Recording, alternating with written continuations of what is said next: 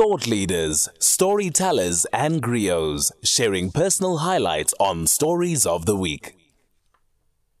And you are on Jet Set Breakfast. And like I highlighted, it's a jam-packed breakfast this morning, talking about all the issues that affect you and I. And some we're just being informative, and some, of course, we can engage and you can ask as many questions as you would like. Coming up next, my guest is Samantha Filby, Research Officer, Research on the Economics of Excisable Products, University of Cape Town. So why we are having this conversation, South Africans are among the heaviest drinkers in the world, and the country has the highest per capita rate of alcohol consumption in Africa. Samantha, good to have you on SAFM. Good morning, Bertha. Thank you for having me on the show. Ooh, this is a big one. Why do we drink so much? You know, as a trained economist, I'm not, I guess, that qualified to comment on the more social development or even personal, individual level factors that may affect alcohol consumption. I think it is quite an individual level thing, but at a societal level, and where our research specifically focused was in the Western Cape. We were looking at the impact of a policy that is being proposed for the Western Cape context.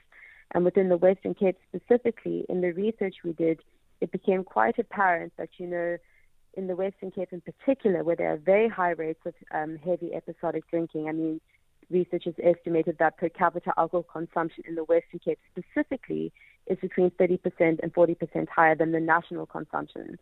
And if you look at the history of the Western Cape, I think a large factor that plays into this at a more macro level has to do with the legacy of the DOF system, which was the institutional arrangement whereby people were remunerated for their labor with alcohol.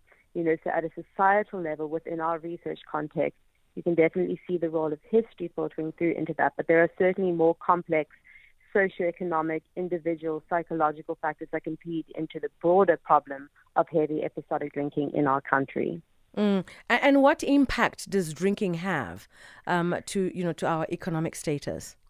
Sure. So as a function of the fact that alcohol use contributes to an alarming number of different diseases, injuries, and conditions, it contributes from an economic point of view into the healthcare costs of treating those illnesses and injury conditions. In addition to that, you also incur the economic cost of managing alcohol-related crime. You know, so we have negative health impacts, but these health impacts have costs. Mm-hmm. And I see that, you know, there's a proposal to just make sure that, service, or should I say, purchasing of alcohol ought to be limited. Do you think this will alleviate this problem? Sure. So within the context of our study, we assess the impact of a policy that seeks to reduce the availability of alcohol, and the policy measure that is being proposed by the Western Cape government in its alcohol harms reduction white paper is restricting the trading hours of retailers selling alcohol for on-site consumption. So that's like buying alcohol at your restaurants, your clubs, your bars.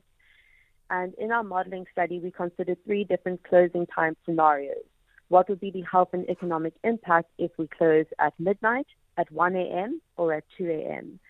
And our research, regardless of the closing time, points to the fact that a restriction on the number of hours at which alcohol could be traded would result in decreases in alcohol consumption, decreases in the number of deaths in cases of 6 different alcohol-related conditions, as well as decreases in the cost of treating these injury or illness conditions, and cost reductions in the management of alcohol-related crime. On the other hand, you know, the alcohol industry is a legitimate tax-paying industry for the most part in our country. And so each closing time scenario corresponded to reductions in the revenue that alcohol retailers would receive, as well as reductions in excise tax and value-added tax revenue to the National Treasury. And in comparison to other countries, I mean, let's say, for instance, because I know that Germany, they're the biggest, tankers, as well as the Russians. I mean, how are they managing their scenario? And could we take a page or two from there, or are they just worse off than us and we ought not to be going there?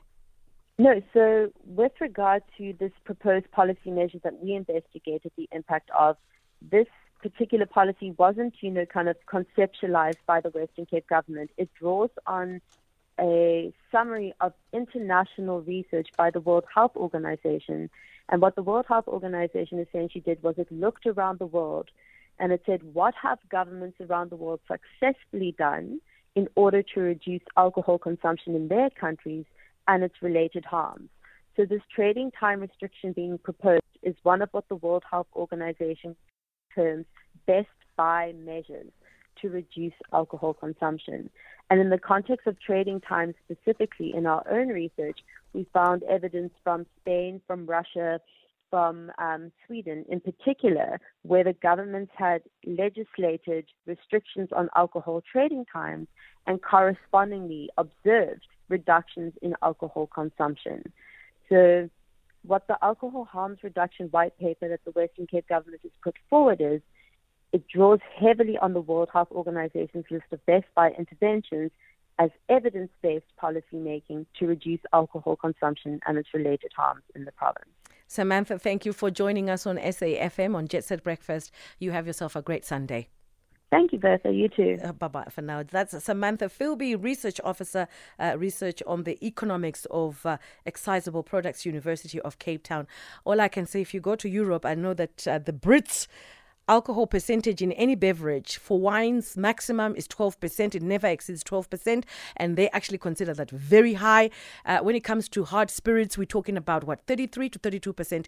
They're not like us, 43%, guys. Shoo. It's just gone after 8, and Zoleka is on standby with the news.